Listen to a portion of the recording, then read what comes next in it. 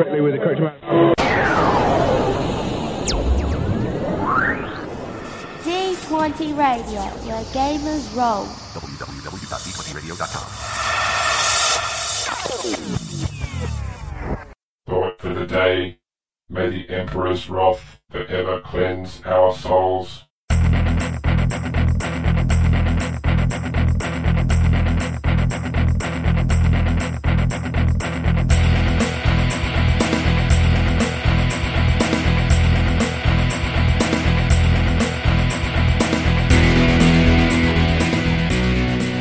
Hello listeners, and welcome to episode 90 of the Grimdark Podcast. This is James. And this is Mike. If you're joining us for the first time, we're a podcast devoted to role-playing in the 41st millennium, using whatever game system will come our way. In this case, we're looking at the Wrath and Glory system, upcoming from Ulysses Games, but we have also covered the Fantasy Flight Games editions in the past. Yep. Every episode, we talk a bit about the game system, the setting, all that sort of stuff. Our show format's been a bit mixed up of late while we wait for the new edition to come out. Yep. But before we get into today's show topics, let's quickly talk about our own gaming over the past month. I think we're doing about one episode a month at the moment. Would you say? At the moment, yeah. And until we actually get more things to talk about, it seems a bit redundant turning up and going, yeah. Yeah, well, look, hey, my travel's been extensive too. I've been in 3 different countries in the past 2 months, not including this one as well. So yeah. It's been a bit rough for me too getting together to do a show, and this will definitely be our last show of 2017 as well. So yeah. I'll take this opportunity now to wish you all a Merry Christmas as well. And a Happy New Year. Exactly right. And we will definitely be back in the new year with more Wrath and Glory news. But yeah, so in the past month, what have we done? So we have played quite a bit of 40k once again. We've had a few 40k games. Yeah, it's still not really going your way, Mike. I have not won a single game yet. It's funny because the last game that we did was actually I was spectating. So originally it was going to be myself playing my Eldar against my friend Steve's Thousand Suns. Yeah. And then Mike was going to come along and spectate, and Steve had asked Mike to bring some Chaos figures in case he wanted to change up his army. So Mike had got together his Death Guard, and suddenly Mike really wanted to play his Death Guard. And then Steve got here and didn't want to play Thousand Suns again. So I said, okay, well, I will watch, and you can play one of my armies. So Steve took Salamanders. So it was Mike's Death Guard against Steve Salamanders. That's it. And a major tactical mistake on mine. Well, I know what it was. It was the 5s and 6s, because in most cases, because you're the Death Guard have a high toughness, in most cases Steve was rolling to wound on 5s and 6s and was rolling really, really well. And all you need to do is roll 5s and 6s to get your disgustingly resilient ability off to... Yeah, the fact that out of, I think at one stage it was 27 guys got killed and I passed one disgustingly resilient save. That's it, yeah. So it was the 5s and 6s were just going one way in that game and not the other. So it's one of those things, like, I mean, you could have the best tactics in the world, but luck could really let you down. I certainly wasn't using the best tactics in the world. Yeah, okay. So. And conversely, I've seen people that have had really fantastic luck, but they've been really let down by their tactics as well. So yeah. I don't know. I'm trying to remember if I'd had the game against Orcs that I played before the last episode or after the last episode. If I mentioned that. Yeah, you did mention that. I did mention that one. Yeah, where it was. And then that player who I have been watching on Facebook as well, because he was really keen to see what happened with Chapter Improved, and did it improve his Orc Stomper for him. He actually had a hashtag going on Facebook, which was hashtag Pray for Stomper, but he got no love in Chapter Approved either. So, what else role playing wise? We've been playing Star Wars again. Certainly. Star Wars. We're actually playing Star Wars after this episode tonight. We're going from the episode into gaming. So, if it feels like a truncated episode, maybe it's because we're trying to force our way through to get into some gaming. What else we've been playing? Don't worry, everyone will be late, so we'll have plenty of time. I've been playing. I've run Numenera again. I've run Scion again just this weekend past. So it's been a good sort of busy time. I haven't done D&D again yet. The D&D GM has been sort of needing time to get his stuff together before he runs it. And he's promised it will happen after Christmas. Yeah. So we're going to hold him to that. We're not going to let that campaign just wither on the vine. No. Unfortunately, I did hear about a campaign I was aware of that fell apart the other day because 2 of the players are now getting a divorce. So that campaign, ouch. That could derail a campaign. Unfortunately, I know the GM, and I know that she was really committed to the game as well. So it's unfortunate, but these things can happen, I guess, as well. So yeah. And we have spoken in the past about how you handle it when your campaign falls apart in such a way. Yeah, I suppose we didn't really mention divorce as being a possible cause, though. I suppose it is. I think we did probably mention like interpersonal conflict. I guess that's a form of interpersonal form of interpersonal conflict involving lawyers. Exactly. Yes. But I actually was in a gaming shop in New York while I was there recently as well, and just thinking, because we've observed in the past that gone are the days of gaming stores having 30 different systems up on their wall. It's usually just Pathfinder and 5th Ed D&D and a handful of others. That for all the time the FFG 40k lines were out, they were usually pretty consistently there. But this one gaming store I go to, upstate New York, Millennium Games, they usually have a nice smattering of independent games there.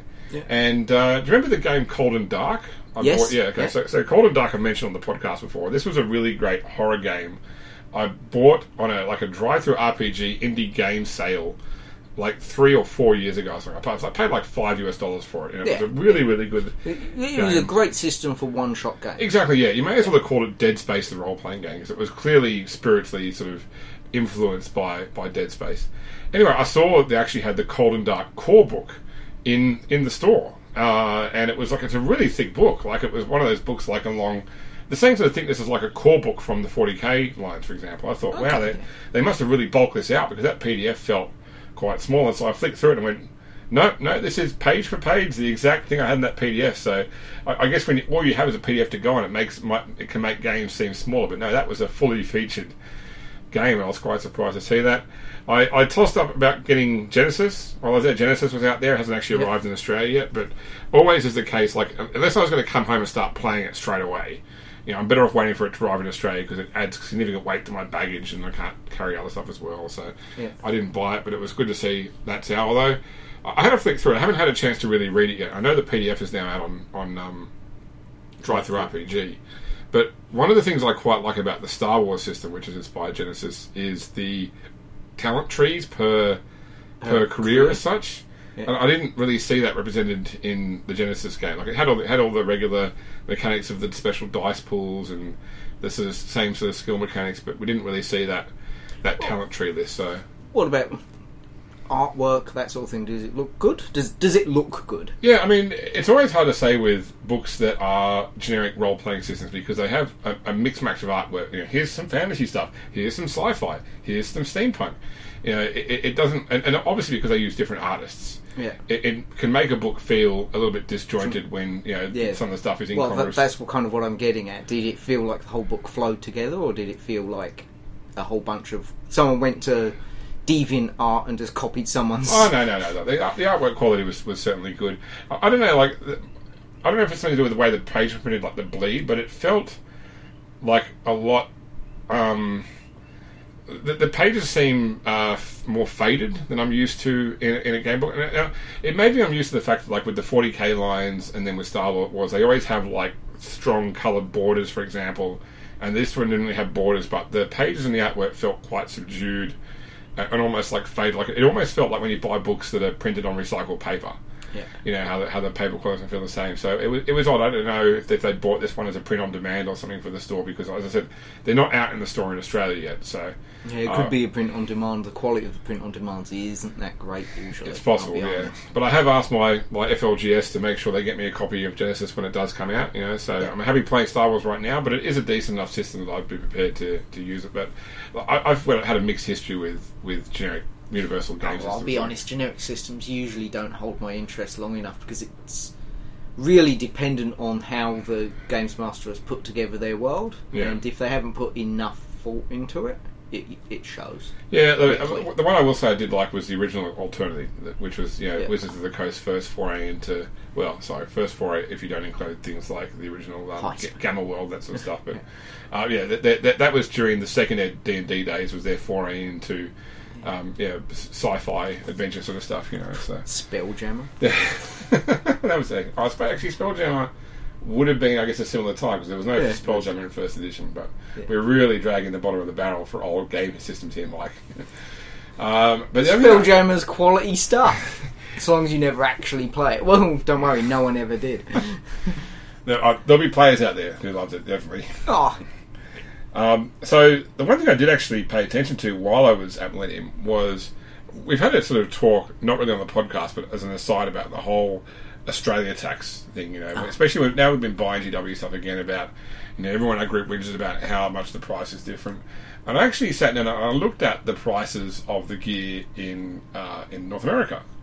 And I found some things where, like, certainly with the books and the card decks, for example, there was a significant price change between North America and Australia. Like, I'll use an example. So a Codex book in Great Britain is £25. Okay, so £25, depending on your exchange rate at the time, is about $33 $32. Yep. And that book in the US is basically $40. So there's a jump there.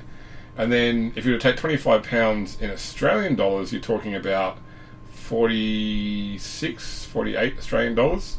If you were to take the $40 in Australian dollars, about 53. Yet the books here are 70.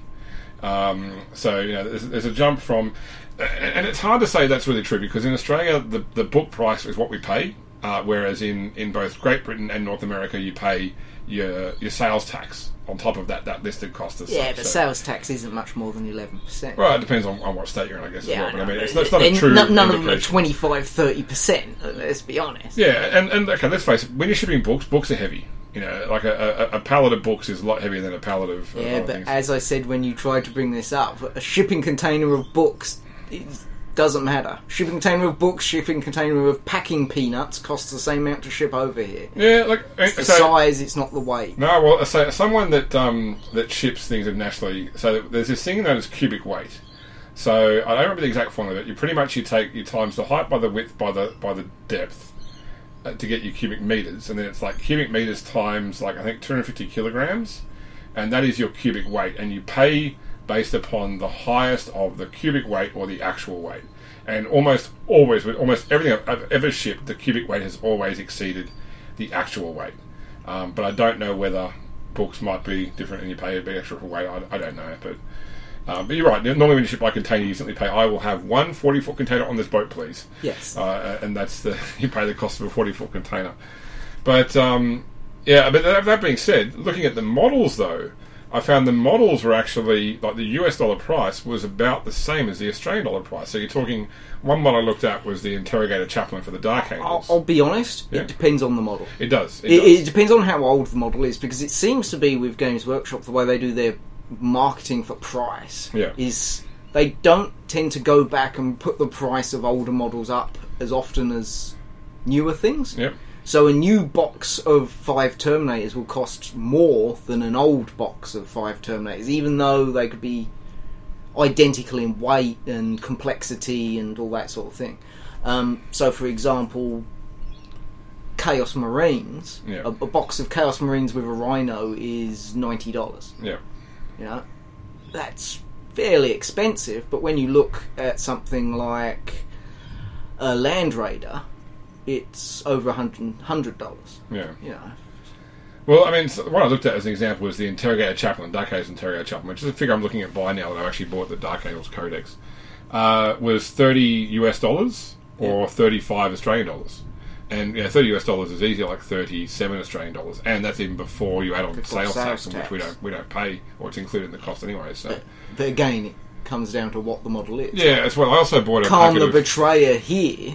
It's $60, and a squad of 12 Berserkers is $62. Oh, well, that's the differences there. I mean, I actually ended up paying. I think I bought a squad of Swooping Hawks. I don't know why.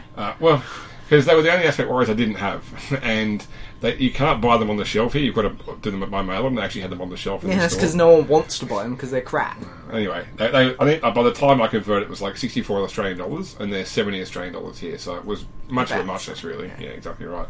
And I got the box with artwork. Even when you buy it by mail, here you get just the plain white boxes. So it's funny. I've developed this habit now. When I go into gaming stores in Australia, this is. Invariably, at some point, I'll look behind the counter, and somewhere behind the counter will be a whole stack of white, unmarked GW boxes. And invariably, somebody has asked that store to order in something from mail order, and then has not picked it up, or has cancelled the order. and that store has gotten something in mailer. So I'll always say at the time, like, oh, what's that back there out of interest? You know, just because they'll often, if it's something they've just been dumped with, they can't sell. They'll want to sell it cheap as well. So, and every time I've asked that, it's always been something they want to sell cheap, but it's never been something I wanted. It's usually something from Warhammer Fantasy or Age of Sigmar or an army I don't collect, like Necrons or Orcs or something. But I just find it funny. It seems like every single gaming store has some amount of cancelled GW orders. So they keep ordering things for deadbeats. Yeah. Although I gotta quickly whinge, and this is turned into a very long intro, but I'm going to quickly whinge that. So a group of us, we've decided we're going to do a 40k campaign. Yeah, we're going to start it after Christmas, and I've decided I'm going to play Imperial Guard. And I sat down and I worked out an Imperial Guard army I'm happy with. I watched a couple of Tactica videos, read the book well, decided on what unit I want to play and everything. Mapped it all out on Battlescribe, worked out what it's going to be. Went out and bought the figures. I shopped around different gaming stores to work out where I get the best price on the different things, and some things I had to pay full price from the mail order catalogue. Got all the parts in. On the last day, my last thing arrived. I also got chapter approved. Suddenly my army's overspent by 10 points. It was, at least it's only 10 points. Yeah, it was easily fixed. I just took track guards off my Hellhound. But I worked out a massive Death Guard army, sorted it all out, worked it all out. Then Death Guard came out, and I suddenly had 170 something points left. Extra, well, that's it. I recently went through all my various army lists and worked out, and almost all of them have dropped down, but not Guard. Guard have only been, especially if you like conscripts. But I don't play conscripts now. But pretty much, first off, they got the penalty to receive orders.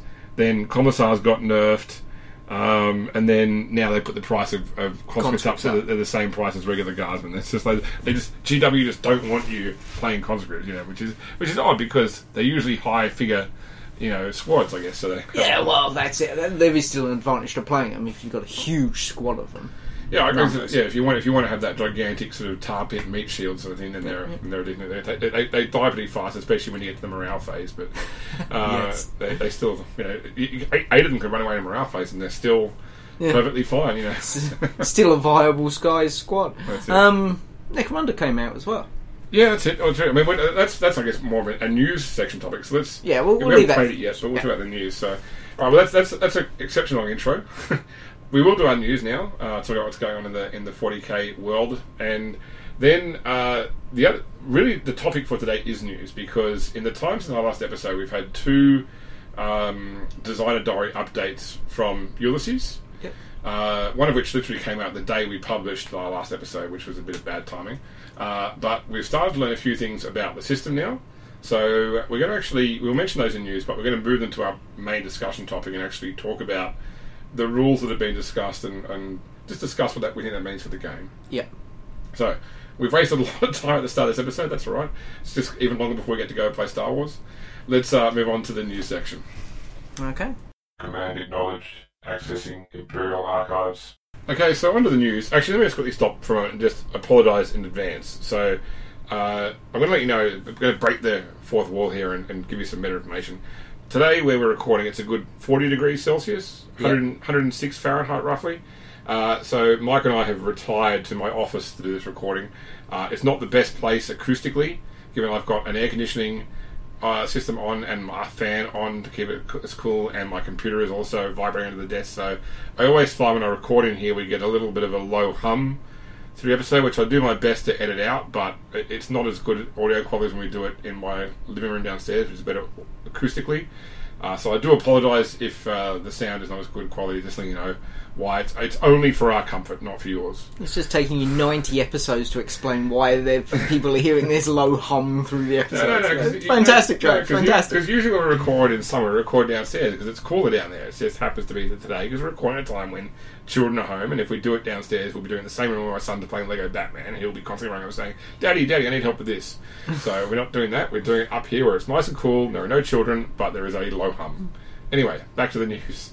Starting off, we'd always talk about Wrath and Glory news first, and of course, we've seen 2 designer diaries in recent times. The first one being about the dice system, the second one explaining tiers. I'm going to say now, we'll put those aside for the moment, and we'll talk about those in the main section of the show. The other thing I'll actually quickly call a little attention to as a side thing was, so if you follow Ross Watson, he's at the Ross Watson on Twitter. He recently posted this comment. What was it? I'm paraphrasing here, but it was like, once when I was a consultant, somebody asked me how long it would take to go from a game or to redesign the existing game concept all the way to going to publication, and I estimated 6 months. Glad to see I was about right. And straight away I sort of posed like, I start counting the months since Wrath and Glory was first announced. It is absolutely no indication this is Wrath and Glory. I just thought it was a funny little topic to bring up. Speculation, are we going to see it soon? And of course all the sort of the things are pointing towards seeing it at Gen Con, which is still a good 8+ months away at the moment. But certainly, hopefully that means that they're doing well if that is what they're talking about, and we'll see how we go. But certainly the only sort of real news on Wrath and Glory has been in the last a couple of months with the designer diaries. Actually, I will say that I'm surprised we've seen nothing at all from Cubicle 7 with regard to the fantasy and Age of Sigmar games, because they were announced before. We've seen a little bit of stuff about them. The other day they put up a poll saying, do you want to vote for them for most anticipated game of 2018? I thought Ulysses called attention to the poll. But they were in the poll. They were in the poll, yes. Yeah, but the only thing I've seen coming out of Cubicle 7, and if you guys have seen something else, please point me a link towards it, is just announced that they put all the books back onto Drive-Thru RPG of the older editions. Yeah. So I wonder how... So far they haven't responded to any of our attempts to reach out and have a chat with them. Yeah. So I guess we're to watch this space, I guess. But certainly the guys at Ulysses have been really good when it comes to chatting with us as well. So and that's my thanks to Ross and the whole team at Ulysses for that as well. Yeah. Okay, so what about other news? You mentioned on the GW side, obviously, Necromunda. Yeah, came Necromunda's out. What have you heard about it post its release out of interest? I've read through the books. Yeah, have you heard feedback from the market at all? So okay, I'll be honest, the general feedback's mostly positive. Yep. People like the game. The game makes sense. It's more complicated than the old Necromunda. Yeah. Because you've got things like cool and intelligence and other skills and stats that didn't exist before. Yeah. The main complaint that I'm hearing is the fact that at the moment there are only rules for 2 gangs, Goliath and Escher. If you want to set up a campaign, say 5 people, you're going to get duplicates of some of the gangs. Yeah, so they've announced Gang War 2. They've announced Gang War 2, but they've announced that only one extra gang for that, which is Orlox. Orlox, yeah, that makes you happy, isn't it? Or no, it was Van Saar you used to play. Which one did you play? Escher. Oh, you played Escher, sorry. Okay, nice. So it never bothered me. I used to play... Very first game I played was Orlox because they came in the box. Yeah, okay, yeah. It was Orlox and Goliath, the plastic push-fit 2-part... Yes. The Orlock gangers, what I had at the very beginning, but Escher was the eventual gang I played. Yeah. If they're releasing one gang war every 3 months with one gang in it, it's going to take a long time before all the gangs are out, and there's a good chance people are going to lose interest in it. But isn't this what they did with Blood Bowl recently? Like Blood Bowl, they've been releasing teams at a time, sort of thing. But they've been releasing them a lot faster. They have, honestly, because it's a lot easier to release a Blood Bowl rules for a team because the teams are all the same, pretty much. Yeah. Here they're releasing them in separate books with additional rules attached. And this is probably one of the bits of controversy, I guess, about Necromunda is that in first edition Necromunda, your gang was, for the most part, an aesthetic choice. Like, every single Juve had the same stat line. Every single ganger had the same stat line. In this one, each gang is a very distinct set of rules. Yeah, they're not just different skills. They always used to have different skill choices, which they still do. But now also their stats are different as well. The gear they can get is different. Goliath ganger starts with strength 4, toughness 4. An Escher ganger starts with strength 3, toughness 3. Yep. The most you can ever increase those stats is by 1. That's it. Meaning that the Escher ganger will never be as strong and this has been the complaint in the gang war rules that Escher Jews start with strength 2. So they'll never go above strength 3, and that no other announced rules has a ganger with strength 2, and people are suddenly waving the sexism flag all of a sudden once again. But they have much better agility and initiative. Yeah. I remember the old Escher Jew figures from the original edition as well. They were tiny. Yeah, like little teenage girls sort of thing. Yeah. But look, I like it. I have read through the rules. I haven't played the game yet. I'm suffering from. I complained recently about the fact that I had all these regrets around when I bought Death Mask and how I assembled the figures as they were presented, in the box rules, and I would have done them differently if I was making them just for 40k play. And once again, I can sit here and I can make the Escher figures and the Goliath figures exactly as they're described in the example gangs, but I really want to sort of play it first, get a feel for the gangs, and then make a gang the way I want it and build the miniatures that way. So it's one of those sort of chicken and egg problems where I don't want to play it till I played it. I sort of need to hang around a Games Workshop store and try and convince one of the players there to show me how the game works. But the one thing that actually struck me as odd was the fact they put facing in. Yes, well. Yeah, facing's back in. Yeah, and the thing I thought was and templates. Templates, yes. Well, the templates were in Shadow War as well, and Armageddon. But the thing I found quite funny was, so it pointed out that some figures, it could be hard to work out what way they're facing is because the poses are quite dynamic. Yeah. And so it said, if in doubt, align the facing with the way the head is looking. Yeah. Or put a mark on the base. Or put a mark on the base, yeah. And because the example it includes in the book is aligned with the way the torso is facing, and the head's facing a different direction.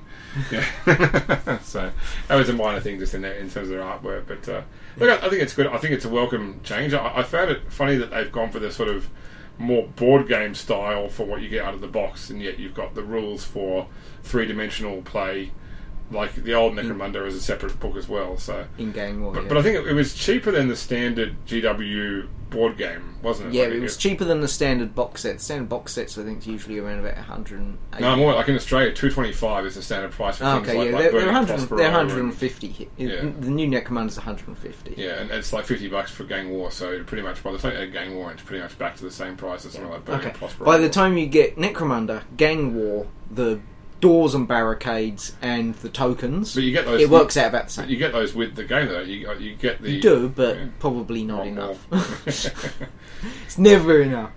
Because when they bought the game, they also bought out the card decks separately and the dice separately and the extra gangs and the bases. You can even buy the bases separately. Yeah, that's it. So I guess look. I mean, there may be people out there who just wanted to get Gang War and try and play, not even use the sort of base rules of the game. I'm not sure, but.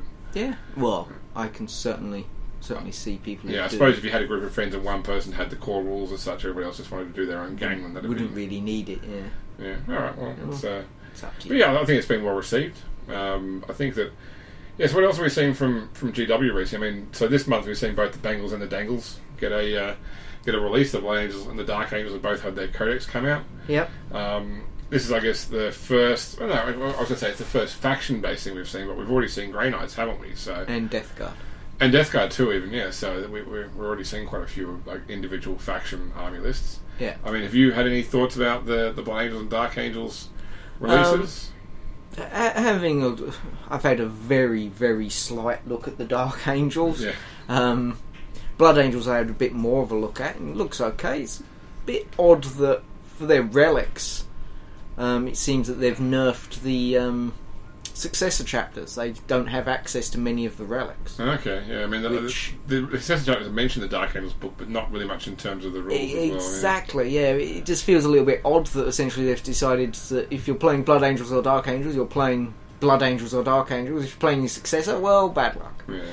I'm going to say, having read the Dark Angels book now, I will never again complain about being a Grey Knights player when no one else is playing Demons, when you could be a Dark Angels player when no one else is playing Fallen. Yeah. When they get benefits against Fallen, I've never ever seen a single person play a Fallen army. So, no, I probably, even as a Chaos player, I probably wouldn't use Fallen. Yeah, I'll be honest. Cypher is fantastic, but not really. Yeah, so not for me. But I mean, the other abilities are alright. Well, they agree with us where they don't lose, they never lose more than one figure to morale, for example. That's pretty good. Especially, that's good for me when I'm used to playing Guard and used to losing a whole bunch of figures due to morale. Yeah. Even without playing conscripts. But no, I think Bell of Lost Souls did a really nice article recently where they compared what was new for both Blood Angels and Dark Angels and sort of gave their verdict on which book they thought was the stronger, not necessarily the better army, just got offered more to a player as such, and they felt it was the Blood Angels. The Blood Angels got more, particularly because of the variety of their psychic powers. Yeah, the Dark Angel psychic powers. I did have a look through those, and I have to say I'm not impressed. Okay, yeah, so really not impressed. Yeah, I mean, I've said before. Though a couple of them do synergise well together. I think there's one which you have to do a leadership test or you take wounds, and there's another one which lowers their leadership permanently. Yeah. So you hit them a couple of times with that, and then you can really dish out the wounds. But by then they're probably dead anyway, or nerfed beyond ridiculousness. Yeah. Well, it does seem quite a viable tactic with several armies is like the Mind War psychic power equivalent, where you make a leadership test opposed, and then if the person that rolls lower takes mortal wounds equal to the difference. So you use things that completely debuff their leadership, like Eldar do it with Hemlock Wraith fighters, for example, to drop the leadership, and then you Chaos do it with Night Lords. Drop a Mind War on them as well, and then suddenly they're taking large scale mortal wounds. But I think it's alright. I've said before on the show, I've always wanted to do a Dark Angels army. It just happens that every single time I've been into playing 40k, other friend has been playing. I'm just going to say this: friends don't let friends play Ravenwing. You don't? What's your problem with Ravenwing? I mean, other than the fact that I don't like painting black because I've got several black armies already. What's your problem with Ravenwing? Spit it out, Mike. I just feel that it's a bit of a cop out. Yeah. Essentially, White Scars are supposed to be the preeminent lightning warfare specialists. Yeah, the bikers for one as well. The bikers, the jet bikes, everything. They're supposed to be the best at it. Yeah. And yet, a single company of the Dark Angels, not even their entire focus, is better at it than they are. Which just sucks. Yeah, I mean, I wouldn't necessarily be better at it in terms of the fluff. Oh. In the rules, they might seem stronger right now because they've literally got a whole codex which has stuff around it. Which White Scars will never receive. Yeah, that's right. Well, they're already covered in the in the standard Space Marine codex as well. Yeah, I mean, certainly a lot of people sort of questioned. I don't remember off the top of my head now what the White Scars ability was, but a lot of people did question why they got that particular ability, and certainly some chapter abilities. Like, so we look at the fact that so we played Salamanders the other day. Okay, yeah, now Salamanders get to every single unit with the Salamanders keyword gets to re-roll one hit and one wound every single time they shoot or fight. It was actually, and this is the thing, we only did it for shooting, but it's shooting and fighting as well. Yeah, so which made it even more powerful. Yeah, as opposed to like, say, Imperial Fist, where they ignore cover. Yeah, and re-roll damage against buildings. Yeah. Oh no! So that was a really powerful one. I gotta say. That Salamanders one too. Yeah, so that many re-rolls on top of the substantial amount of bonus re-rolls. And Marines get already for having commanders nearby. Given that I haven't Salamanders, I haven't actually tried playing it. If I was playing Salamanders, you know how I would roll dice as well, just to be a dick. If I was attacking with a unit that had mixed weapons, I'd roll all the dice at once, but put different colours in to represent different weapons as such. Like, okay, all my green dice are my regular attacks, my reds are my las cannons, and my blue is my plasma cannon, for example. And that way, because I found this when Steve was playing the other day, so he'd attack all the bolters first, and he'd get a couple of misses, but he would be saving his reroll for when he fired the heavy weapon. And then when he got the heavy weapon, he hit with it, so he effectively lost the reroll. Yeah. So I'd be rolling them all at once again. Okay, I'm going to reroll that. I have to say I do the same thing. Yeah. Yeah, I was thinking that, but I didn't say anything because he was absolutely caning the shit out of me already. Didn't need any assistance. It's funny because I watch every time they bring out new facts for 40k and they talk about why they've changed the rules and what they're doing, and I've got this theory that I think about half the rule changes they put out are because they've worked out, yes, these things are unbalanced. This just isn't well. There's a design problem here. We'll fix this. Bang, it's all well and good. And the other half of the rules changes are just because people are jerks. It's just because they just got to clarify rules because people deliberately misinterpret it. Yeah. And I saw a great example this the other day as well in a video where, and this is such a dick move. So I'm sorry to talk a lot about the 40k game here. I know we're not here about the RPGs, but right now this is our life right now, so we're going to talk about it. So in 8th edition 40k, you've got stratagems, cards that you can play during the game in order to give you some benefit. And some of these cards will say this card can only be used once, or once per turn, or once per game, or otherwise you can use it whenever, but you can never use the same stratagem more than once per turn. But some stratagems can be used more than once at the start of the game. Now, most Codex chapters, or Codex armies so far, have an ability where every single Codex army, when it's Battleforged, gets to take up Relic. And there's a stratagem card they have which for one stratagem point allows them to gain a second Relic. Or for 3 stratagem points allows them to gain 2 extra stratagem relics. And some people have gone into tournaments arguing, okay, I'm going to play it once for 1 point to get an extra relic. I'm going to play it again for 1 point to get an extra relic. Yeah.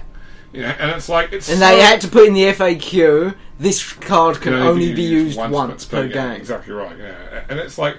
it is so obviously the way it was meant to be as such. And like the one I look at right now, so someone's playing Imperial Guard. I've observed the fact that Imperial Guard are quite powerful in this edition, and there is this current broken rule that everyone is pushing 40k about, which is the relic called the Relic of Loscadia. Yeah. Okay, and the Relic of Loscadia says, okay, at the start of the turn, reveal the relic of, like, one of your figures reveals Relic of Loscadia. For that turn, re-roll all attack roll, all misses basically. I think all misses are 1 or something like that. I think it's all misses or all wounds, whatever the case may be. It's all misses, yeah. Yeah, it's all misses and wounds for people within 12 inches of the relic holder, for example. Yeah. Now, when I first read that, I interpret that as, okay, you reveal it, it's revealed, it's done. Okay? But people point out it doesn't actually say once per game. It doesn't even say at the start of your turn. So people are saying, okay, so it's my opponent's turn. Okay, this turn, once again, I reveal the relic, so all my Overwatch attacks I can re-roll, when you charge my troops this turn. And in the fight phase, I get to re-roll all my stuff. Yeah, exactly right, yeah. I think it actually is specifically shooting, maybe, but I'll have to look it up. I haven't memorised it. But certainly, and people push GW for this, and there was a fact has come out since this issue has come to light, and it wasn't addressed. So some people are arguing now, it's obviously working as intended that you can use it every single turn. And they haven't said anything, so it must be okay. Exactly right, yeah. I'm turning up to work naked, but no one's told me I can't do that, so it must be alright. The fact everyone's too embarrassed to look you in the eye and talk to you about it has nothing to do with it. Yeah, so that is a driver. Like I said, I reckon half the changes they put through since this game came out is simply to address the whole "don't be a dick" issue, because some people just... Well, win at all cost gamers have always been an issue, and they always will be. Yeah, and that's funny. Like, I mean, I'm a fluff army builder. I like to build an army. Yes, Mr. Gulliman Gunline. Everything stands around him. Yes, fluff builder. I see Gulliman going out and leading 50 guys at a time. That seems so fluff strong. You didn't see that. You didn't see Gulliman walking out there with 6 Razorbacks or with assault cannons, like some competitive lists have been. I actually had a mixture of stuff there. It just happened that they were all well buffed by Gulliman. They also recently, Games Workshop released some beta rules. Yep. Yeah, so they've suggested these beta rules, which is a nerf to Smite because they feel that it's being abused. For Smite spam armies particularly, that's right. Yep. And also this is one about the targeting special characters. Targeting special characters, and you can no longer have, it's no longer a case of if there's two characters nearby, you have to target the closest one. If they're both characters, you get to choose. Yeah, that's right. Yeah, which so it's exactly right. Basically, what it says is that it's to stop the Calixtus assassin blocking line of sight at other people. You have to target. You only target a character if it's the closest model, but you don't count other characters for working out whether it's the closest model or not. That's right. Yeah. And also they specified the wounds characteristic, not the wounds, because some people are arguing like, oh, yes, my Demon Prince has 12 wounds. Oh, he's taken 3 damage. Can't target him now.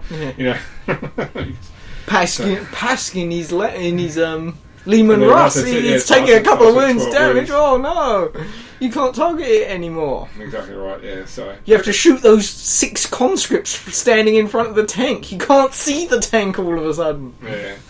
But no, I mean, look, I am trying to build more fluffy armies, and certainly this is one of the things I like about the detachment rules now is you've got this sort of concept of the troop tax. Yeah. Where, the reward for making a fluffy army is you get more stratagems because you have a more diverse group you're fielding, and the way that's managed is with these bigger sort of detachment types, like a battalion or a brigade, which give you the most points, you've got to take 3 troops or 6 troops.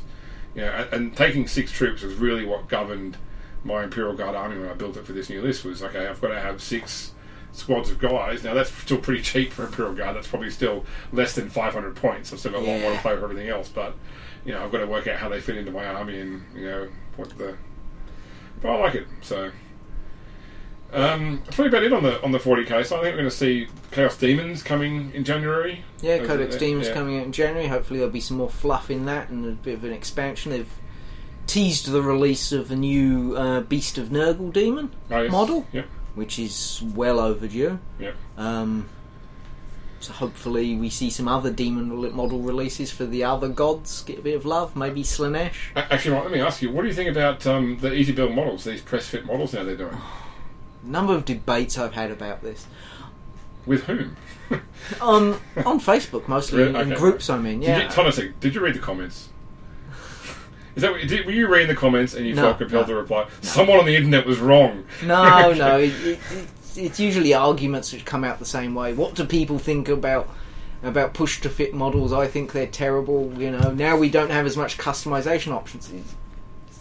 It's a garbage excuse. So, Mike, I'm going to ask you, what do you think about the push to fit models? I've got no problem with them at all. Okay, yeah. It gets people into the hobby quicker and cheaper. That's always good. More players is good in every possible way. Yep. For conversion purposes, I see no difference between converting a push-to-fit model and converting a character model and converting an old LED model. Back in the day, we didn't have multi-part plastic kits that were any good. Yeah. Really, is there a loss? No, I don't think so. I think people are just kicking up a stink over nothing. I'm going to go further. I don't mind. I'm going to go. I quite like the push-to-fit models. Okay, and there's a few reasons for them, other than the fact that they're cheaper. Okay. Oh yeah. Yeah. First off, is that some of the models they've chosen to do are models that are otherwise relatively expensive or quite niche in their use. Yeah. So, for example, they've done Primaris aggressors. Now, I bought some Primaris aggressors. They're up there on my box, as you can see there, my Primaris aggressors. Yes, I can see them. Yeah, I'm looking at them now. Right now, yeah. And they can be bought in two configurations. One configuration is with the Boltstorm gauntlets and then the Fragstorm launchers on top. The other one is with the Flamestorm gauntlets. Yeah. And I really agonised when I built those ones over what style that I want to do, because I think it was a $70 box set for 3 miniatures, And I ended up going with the Boltstorm gauntlets because I wanted to have the missile launchers on top as well. Grenade launchers. But now they have this press to fit, Flamestorm guys. I'm totally buying some of those. They're cheap. It's like me with the Mythic Blighthawk. So we had to talk a little bit earlier about the cost of things in Australia. Yeah. Buying a vehicle for an army is usually going to set you back about $70 minimum. You can pick up a Mythic Blighthauler for $35. Yeah. Well, I'm going to have 3 of them. That's it. Absolutely, I'll have a load of 3. The other thing is, there's also the Redemptor Dreadnought as well. Yeah. Now, if you're happy with the fact that with that weapon choice, it's so much cheaper than the full-scale Dreadnought. Well, that's it, because the Redemptor kit, the original Redemptor kit's over 100 pieces. Yeah, and it's got some points of articulation where you can open the sarcophagus lid, for example, but I'm not sure about that. When I build Land Raiders, I glue the doors closed, even though you can actually have them, because I don't want to paint the inside of it. I don't and also, need to the have more it open. moving pieces you have, the more moving pieces there are to break. Exactly right, yeah. But the main reason I quite like these figures is because with all these press-to-fits, they have come out with basically new poses. So even if I had taken my 3 aggressors and built them with Flamestorm gauntlets, I could go and buy these new 3 aggressors and put them safely side by side in the same squad, or right next to each other, and they will be 6 individual figures. Yeah. With my intercessors so far. So I bought the intercessor that came with the main box with Dark Imperium. Okay, I got the intercessors that came with not No Fear, the other one, the smaller one. Strike Force. Yeah, there was those two. There was No Fear and those the cheap, the small box sets. Well, yeah, but they were different ones. Okay. Yeah. I got the free intercessor that came with a white dwarf. I got the 30th anniversary or 40th anniversary, whatever it was, 30th anniversary edition one that came that was like $65. But every single intercessor I've got, and I bought the box of 10, like the 10 maker intercessors. Every single one. That box of 10, sorry, was two set to 5. But in most cases, every single figure I've got is unique. Yeah. I haven't got the whole situation of of my 30 guys. It's actually 6 times 5 of the same guy. Yeah. And I quite like that, and that the fact that you got these cheap press-fit models really does help do that. Yeah, I think that's potentially the only issue with these quick build models is if they release something with only quick build models, because then every single unit is going to look exactly the same, which some people won't like. But again, as I said, converting models up, a quick head swap or an arm move, 5 minutes work, really. Yeah. It's not that bad. Let me ask you a question, Mike. I want you to theorise here. It's completely off the models topic for a moment. So right now, this edition's been out since June, right? And we've seen what we've got: Space Marines, 10 codexes. 10 codexes. Do you think we will see every codex before this edition is done. Yes. You think they'll get through it, you know? Yeah, I think they'll get through all the codexes plus some which we've not seen before. Yeah, I personally do. A lot of people speculate that they won't still. I think they will. No. I think that there'll be some things that won't get their own codex. Yeah, I think there will be an Imperial Soup Codex, which will be Inquisitors, Sisters of Battle, and Death Watch all together. You think? I think they'll could just see- lump them together as one codex, because the issue is, I mean, Plastic Sisters of Battle come up as a regular topic. When are they releasing? The main reason they changed to plastic for most stuff is because they had metal at the time, and they released one box set, and then they slowly released stuff to replace it over and over and over again. With Sisters of Battle, if they want to release it again as plastic, they have to release an entire range. Yeah. Assault squads, standard infantry squads. So Battle Sisters, Seraphim, Dominators, and Retributors. I think? yeah, I think it's, Yeah, plus their Rhino, plus Well, the Rhino's already a plastic kit. Their Rhino and the Immolator is a plastic kit. Penitent engines. All of it. They've got to replace Sisters Redemptor, whatever they're called. All of them. You've got to replace everything, and that's a lot of work. Yeah. See, I mean, I can see them doing a Sisters of Battle codex, but I do think things like Agents of the Imperium, like Custodes and Sisters of Silence, and Assassins. Inquisitions, Assassins, they could all get rolled together. Into a single one, you know. Because I mean, really speaking, because that's what Imperium 2 really is. I mean, Imperium 2, the Index was pretty much Imperial Guard plus everything else. Yeah. And I think everything else is a bit more than just one book, but we'll see. I mean, Dark Eldar certainly needs some love. You know, I watched my first Dark Eldar 8th edition game the other day, and the Dark Eldar got absolutely destroyed. So, what do you think are going to be the next codexes after Demons? There's actually been some. There was a speculation. So Speculation? Not a leak. Some people went through them and they looked at what was included in Chapter Approved. Because, for example, when Chapter Approved came out, there was new rules for a whole bunch of armies, okay? But there was no new rules for things like Blood Angels and Dark Angels because it was already announced that they had new stuff coming out, you know? Yeah. And so once someone actually went through and analysed... I don't know if it was to do with Chapter Approved or something else, but they basically said, look, you know, this thing has come out and it's got something for everything except for these things. I'm trying to remember what it was. I think one of them might have been... it was Tau and Necrons. Tau and Necrons were the two that were noticeably missing certain things in whatever it was that they was talking about. And so the people speculated probably Tau and Necrons will be... the next two. You know, and I'm really surprised. I mean, Orcs are the ones I would have thought would have been out by now. Cause, Orcs they're a key faction in the game. Really, they are. But that said, they're actually pretty good. Yeah. You've seen some battle reports of Orcs with a well-built army. I'm not going to use the example of the army you played against. Hey, that guy might listen to the show. You never know. So, yeah. Well, pray for Stomper, Mike. They're scary. Yeah. Orcs are good. Yeah, they're certainly a really good army as well. Yeah. So they've got some really nice stuff. I think they're not going to do a codex for Inari because Inari right now is 3 figures, and everything else they get is from the Craft Worlds and Drukhari. So yeah, but that's the sort of thing where they could release a codex, and all it is just a book with units taken from the other books slapped together in one book. Yeah, but it's just a cash grab book. That doesn't feel like the new GW to me, though, Mike. I'm going to come out and support it. That's the old GW you're thinking about, not the new GW. Well, the only reason I don't see the Inari book coming out is they have to release the Dark Elder book first. Yeah, that's true. To steal units from the Dark Elder book, you've got to actually have a Dark Elder book. Exactly right. So, Inari eventually. Personally, I think Tau, Necrons, Orcs, and Thousand Suns are my next 4. Another one I was surprised I haven't seen it is Space Wolves. I mean, given that Space Wolves are such a favoured...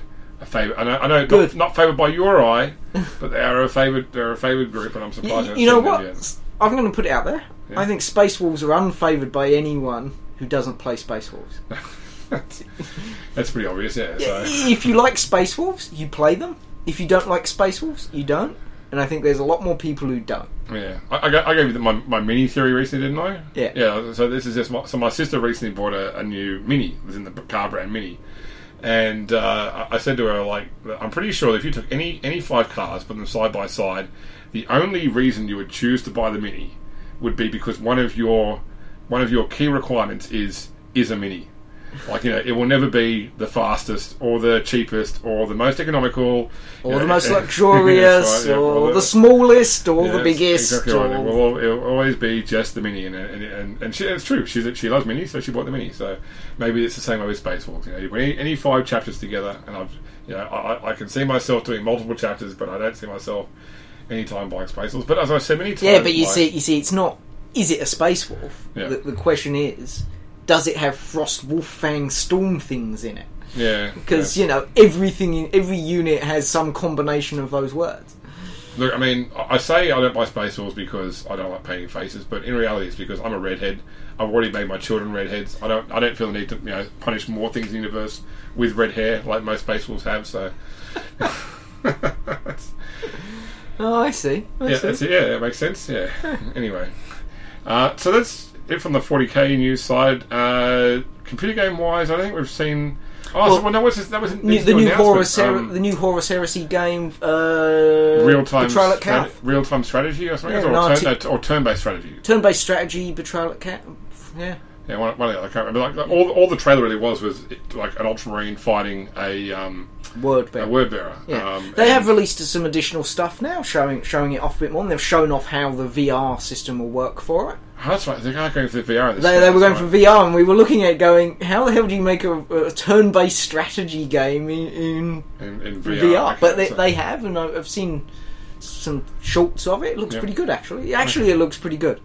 Okay. I don't know if it's going to be good or if it just looks good, but yeah, I mean, if it's VR, I'm sure people out there will buy it, and if people who don't really play 40k buy it because it's VR, then more power to them, because they might get some more people actually getting behind 40k as well. So yeah, but it's just a little, by the looks of it, it's a little independent game company that picked up the license for Betrayal at Calth. Yep. As we talked about how they do licensing nowadays. Yep. And right. Yeah. You do it right now, yeah? Yeah. And, if they do well, hopefully they'll get a bigger license and they'll release a bigger game, which is better. Yep. Yeah. 40k movie. So I want a better 40k movie. Yeah. Although I will say, I'll be cautious here because I don't know if this has been done legally, but there is an audio book called Hell's Reach, which has been written by three barrel writer name that you already know, Mike. Aaron Dembowski Bowden. Yeah, whatever it is. Yeah. So, which is about a Black Templar chaplain. Yeah. And somebody has taken that on YouTube and animated they've animated it. And it's fantastic. It's really, really well done. If you just look up Hell's Reach on YouTube, you'll helps that it's one of the better books. Also, in relation to that, Aaron Dembowski Bowden mentioned on his Facebook page that he has just finished doing some writing for Wrath and Glory. Yeah, I think that was announced in one of the earlier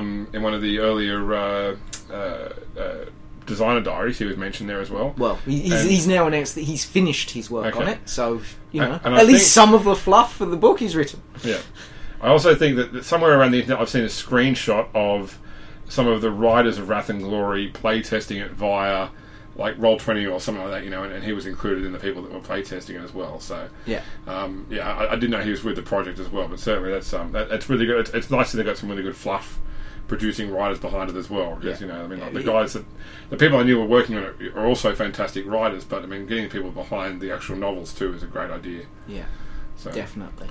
All right, well, let's actually close out the news section now and start talking about Wrath and Glory specifically and what we heard over recent weeks.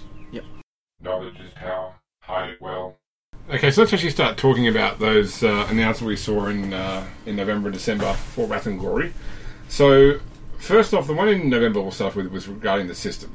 Yep. And we already knew from an earlier designer diary, or from Revelations, I think it was, or at least discussion during Gen Con, that it was going to be a D6 dice pool based system. We know now that it's a success driven system, so similar to what you might see in something like a Shadowrun. Which is a little disappointing. I was hoping for a system where it was bouncing dice off of the table into a glass of beer, but I suppose this will do. No, that's because you've been living in Australia for too long. That's why. But anyway, so it's on a dice roll, a 4 or a 5 is a success, or what the design diary calls an icon. Mm-hmm. And a roll of a 6 is an exalted icon, which actually counts as 2 successes. 2 successes. So you're averaging more than half a success per dice. So 0.73. 0.73 per dice, exactly. Yeah. So that would mean that, if you're rolling, say, 10 dice, you would expect to get 7 successes, as an example. 7.3 successes. 7.3, well, as an example, Mike, you could get 1 success, you could get 2 successes. You could actually get, I suppose you're rolling 10 dice, it's possible to achieve up to 20 successes if you roll all 6s. Yeah. So, I don't know where that's derived from, but most dice pool-based systems tend to build the pool out of combining multiple things. So, we'll look at, for example, like Shadowrun, you combine a characteristic score with a skill. Same with, say, White Wolf systems. They also build dice pools out of stat plus skill, equipment, or bonus. Yeah, sometimes you get bonus dice from other stuff as well. That's right. So we can assume this is probably something similar to that. And like previous 40k game lines have had, the dichotomy between stats and skills. I mean, that's a pretty typical role-playing game mechanic, is to have one pool of numbers represents your raw ability, one represents your training as such. Yeah.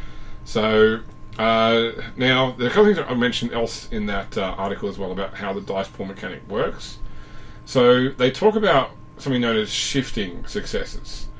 So this is the dice that roll a 6 can be shifted in order to gain additional success. So the way this sounds to me is like it. Say for example I'm rolling 10 dice and I need to get 5 successes. Okay. And I roll 8 successes. That 8 successes is not necessarily any better than rolling 5 successes. It's better than rolling 4, which would be a failure. But perhaps it's the number of 6s I roll that are used to govern the quality of my success. Like if it's a case of, do I pick up just the more information I need, or do I, get extra information? That they use the example that shifted 6s or shifted exalted icons in combat, for example, leads to dealing more damage. Yeah. So I guess sort of like a critical hit or such. So that's one mechanic. Then also in the pictures they show, that it was all black dice, they had 1 red dice. And they explained that there is 1 dice rolled every time you roll, which is called the wrath dice. And a roll of 1 on the wrath dice creates what they call a complication, which could be some sort of, narrative penalty or whatever the case may be. And then a roll of 6 on the wrath dice, as well as still counting as 2 successes, and being able to be shifted like any other 6 can, may have some additional other boon as well. Additional bonus as well. Yeah. Similar to the old D6 Star Wars system. The old wild dice system. Wild dice system, yeah. Now it's interesting you mention that, because that system is a system which has been many times has been criticised. Yeah. Because it gives you a 1 in 6 chance of completely screwing up the whole thing. Yeah, well, okay, let's rephrase it. It's a 1 in 3 chance of something unusual happening. Yeah. Okay. Now, I guess it depends on how mechanically minded that penalty or benefit is. So, for example, the Star Wars is a bit different, because Star Wars you weren't trying to generate successes, you were trying to generate a maximum number. And yeah, sure enough, if you got a 1 on the wild dice in the old Star Wars West End system, then the GM was encouraged to come up with some sort of narrative penalty to represent why how that it actually worked. And the thing would be that a lot of times the GM couldn't think of something up, and so a lot of people came up with this sort of I don't know if it was a house rule or an actual rule, but it basically became a case of, if you didn't know what to do, if someone rolled a 1, then you didn't count that 1 on achieving the top number, and you also removed the highest dice. So if I've rolled 2 6s and a 1, and the 1's on the wild dice, I've actually rolled a 6 because I took away the second 6 and the 1, which actually means that it's a high chance that 1 has actually removed your ability to succeed. Yeah. Whereas if you look at the dice pool mechanic as they've described it in this designer diary, you could have enough successes that you have beaten whatever the difficulty is, but you've also got a complication. So can that complication override your success, or do you still succeed? Like, use the example of okay, my character wants to sneak across an area that's patrolled by guards, so I'm going to roll something like dexterity and stealth, for example. And I suppose it's 40k, so it should be agility. It should be agility and stealth, sorry, because it's a 40k sitting. I don't know what actually sitting is, for example. That's just an example. Okay, so I might succeed, which means that I have managed to get past that area without being observed. But could a complication be something like I've dropped something on the way? And suddenly I realise, oh my god, I've dropped my toolkit out there, and so I either need to go on without it and risk it being found, or I need to go out there and get it, in which case I risk being seen again, that sort of thing, So I've achieved what I originally set out to do, but something has narratively become a concern, for example. Yeah. I'm more in favour if it's like that, where it's more of a narrative thing. Problem rather than. Likewise, I hope that there is a fallback solution where the GM can't always think of something to do, which doesn't just involve that you pretty much don't succeed then. It takes away a success, like a cancel success. White Wolf quickly realised that just cancelling successes with a 1 was not a cool way to sort of handle a success-based system. Yeah. So, that was always the problem. I'm glad that the one system on the Wrath dice only occurs on 1 dice. Exactly. Unlike something like the White Wolf system, where every time you roll a pool of dice, I've rolled 3 1s, that cancels 3 successes. Because it was just a bit too much.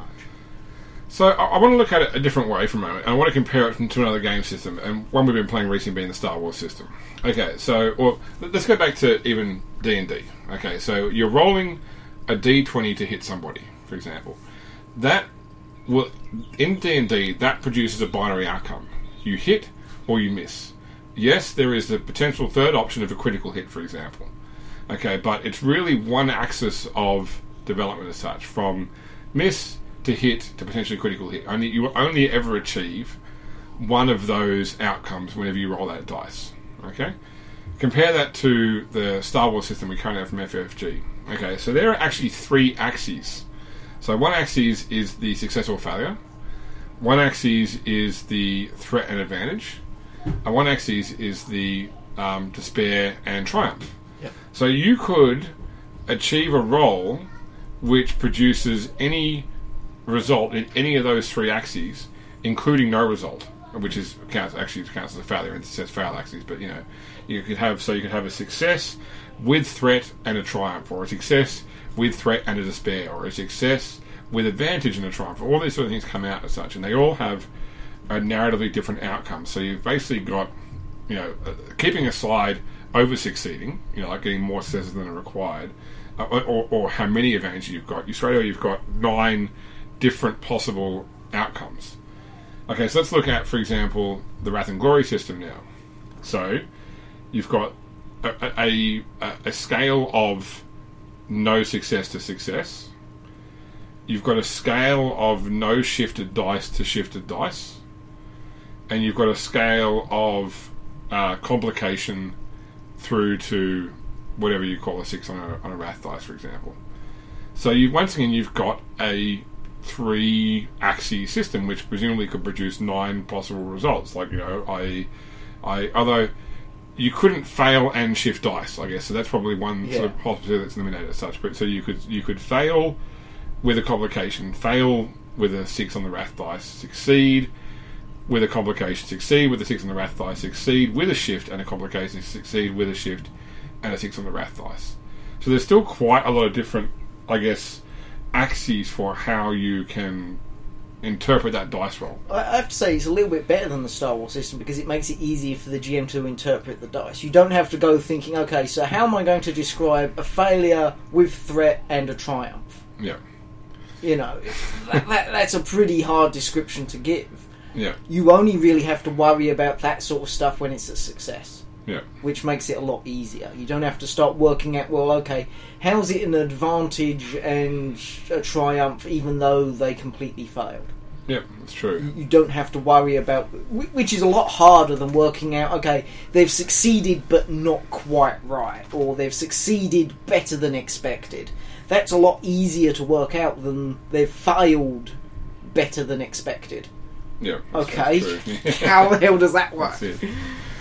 So I'll be interested to see when the game comes out. First off, is there encouragement of the GM to basically open up outcomes from these 3 axes and sort of produce those multiple different potential, intentions?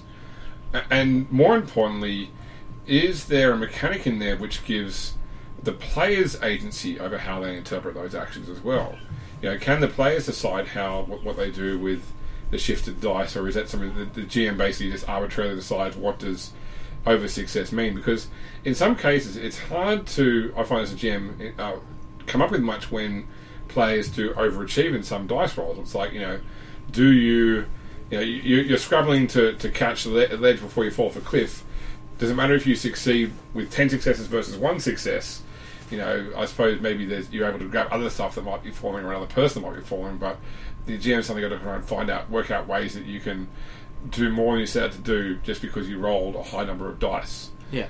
Which you'll get when you get people who have a high dice pool for whatever reason, whether it's characteristic and skill based and they've got a high in both, or whatever the case may be.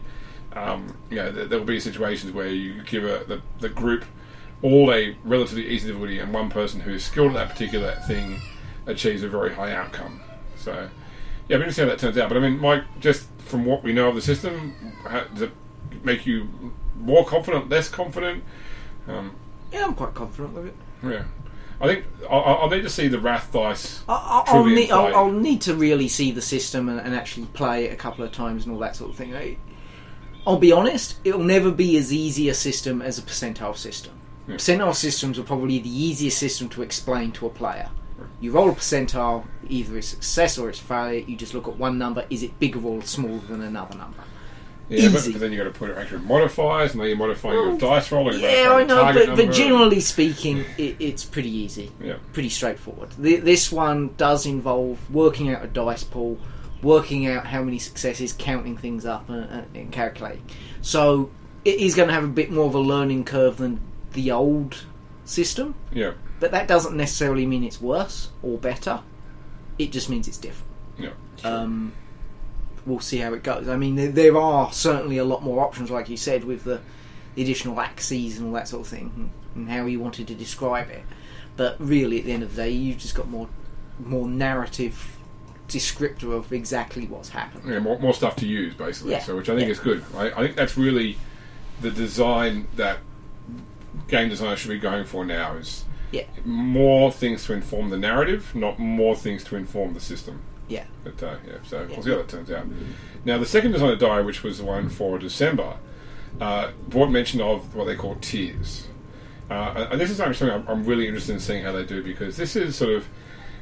When we caught up with Ross earlier in the year and we got a chance to ask questions, the one I was really interested in basically finding more about was the concept of how well can you duplicate what exists in Black Crusade, where I can have Chaos Space Marines and human cultists working together and it doesn't suck for one of them. And it sounds like this is what they've got in a way with tiers.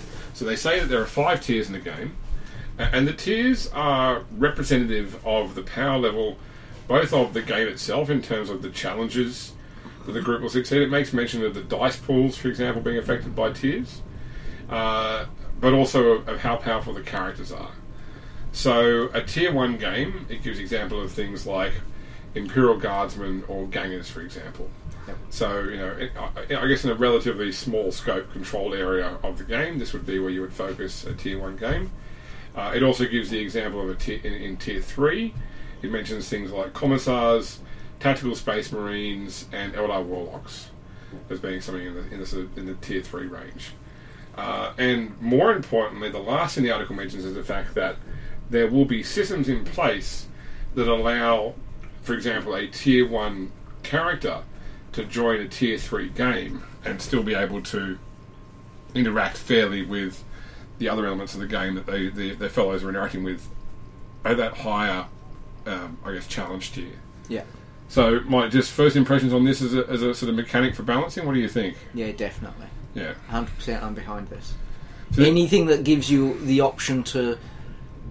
Because someone may want to play an Imperial Guardsman in a squad of Space Marines. We've talked about it before. Usually it occurs when people say, I don't want to play a male character. Yeah. It's come up several times. We've both played in games with people who've said that. Yeah. And it gives them that option then, that you can work out a way to have a Sister of Battle in the squad of Space Marines, or as someone may say, I don't like Space Marines because I'm an Imperial Guard player and Imperial Guard are the best. Yeah. And it'll be a way to bring them up to the same sort of... Maybe they won't be as good, but they'll be close. At least comparable.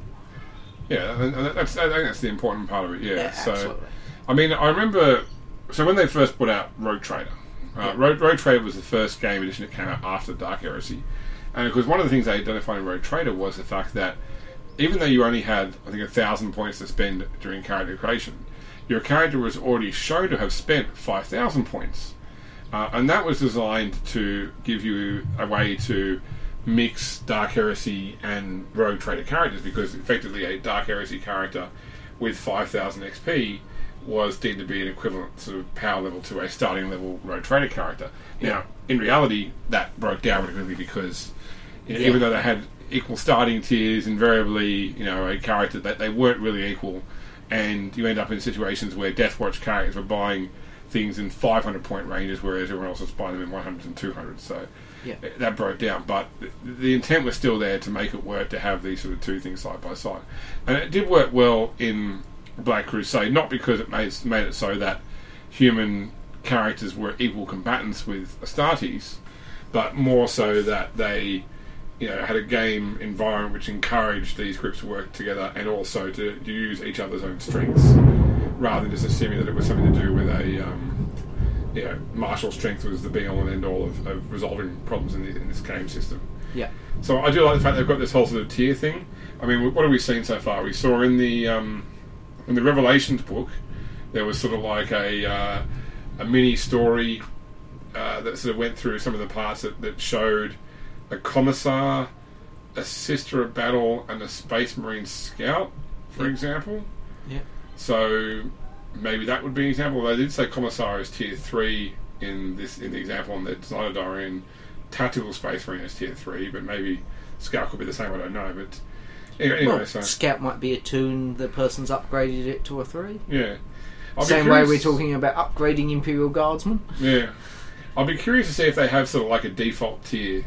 Because it's going to be harder for them when they actually go and produce, if they don't go and do pre-written scenarios, how they manage the multi-tier play, because a scenario that you would write for a group of gangers is quite distinct from a scenario you would write from a group of, Primaris specialists, for example, toting around in Gravis armour as such, so it'd be interesting how they actually make that work. But I think that the tier mechanic looks from the outside like it would be it should work. Like it should work, yeah, exactly. And that's the one thing I'm really glad they included, was the ability to have facets from all parts of 40k and work them together. I suppose you still have that problem where somebody says, I really want to play an orc, and someone else says, I really want to play a fanatical Black Templar. It's like, well... one of you is going to be disappointed. It's going to suck for one of you, that's exactly right. It might be a very short game for one of you. But, it'll be interesting how that turns out. But, so look... I feel good after these two designer diaries. I'm looking forward to what they say in January, if anything. Hopefully they keep these designer diaries coming and we start to see more and more of the system unfold. Yep. Once again, I'm still hopeful that we see something at Gen Con, because I'm trying to plan to get to Gen Con this year, and straight away that means probably about $3,000 out of pocket for me by the time I factor in what work will pay for. Yep. And I'd like to make sure it's for a good reason, because it really sucked the year I went there and there was nothing to talk about when we went to Gen Con. Anyway, that's probably enough to talk about for today. We've waxed lyrical about a lot of things 40k, and I can hear it's now starting to pour rain outside, so quickly our audio quality is going to get even lower. Yeah. But hopefully, let's go on to our last part of the show first before we do close it out, so just to get our feedback, everything. Okay. All astropaths to the quiet chamber. Message incoming. Okay, so this part of the show, we normally respond to any feedback or questions or responses that we've gotten in the past month or so. And we did actually get one after our last episode. So after we posted up episode 89, we got a comment by Michael on Facebook. First off, saying thanks for the info and great information on Wrath and Glory. Thanks very much for that. He also asked, will we get back into covering any of the stuff regarding the FFG lines? Particularly, he was keen to hear our full take on the Harlot trilogy after we had a chat about how we handled House of Dust and Ash. Yep. He said he doesn't normally like reading about pre-written stuff, but he was intrigued by the House of Dust and Ash intro, and so therefore wanted to know a bit more about Harlot. I think we can do that. Yeah, I think we can. Probably not this episode, because we've already got a little bit long. No, next episode we'll do that. Sounds good. Yeah, gives us something to talk about that isn't tabletop wargaming. Yeah. Okay, well there you go. Mike has said it, so it shall be. We will talk more about our experiences with the Harlot trilogy next episode, and I guess we can start talking about how easy it would be to adapt that to another game system like Wrath and Glory when it comes out. Without knowing the system, we can't really speak for much, but certainly narratively we can talk about the key points. Steal the story, and how to. I suppose the main thing will be how to bring that story into the Dark Imperium. Yep, that's true. That's true. I mean, I suppose there may be some changes, and we haven't seen any indication about what's happened with the Calixis sector, if anything. So we'll have to look at that too.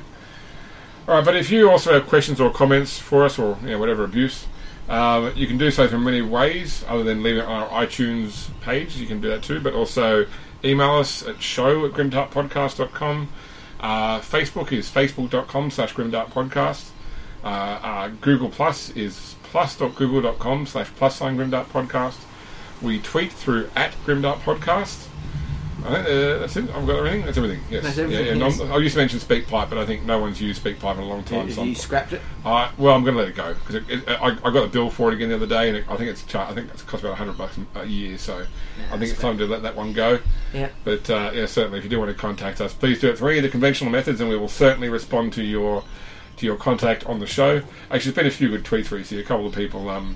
Always, some of the guys from other podcasts, do nice shout-outs for us as well. So, thank you very much to everybody who's given us a recent shout-out on Twitter as well. So that's always really cool. Yeah. But anyway, as I mentioned before, this is the last show of the year. So I hope you've enjoyed another year of Grimdark Podcast. This is our end of our fifth year, I think, of doing Grimdark Podcast. So, wow, time flies. And we will definitely get to episode 100 next year. Hopefully.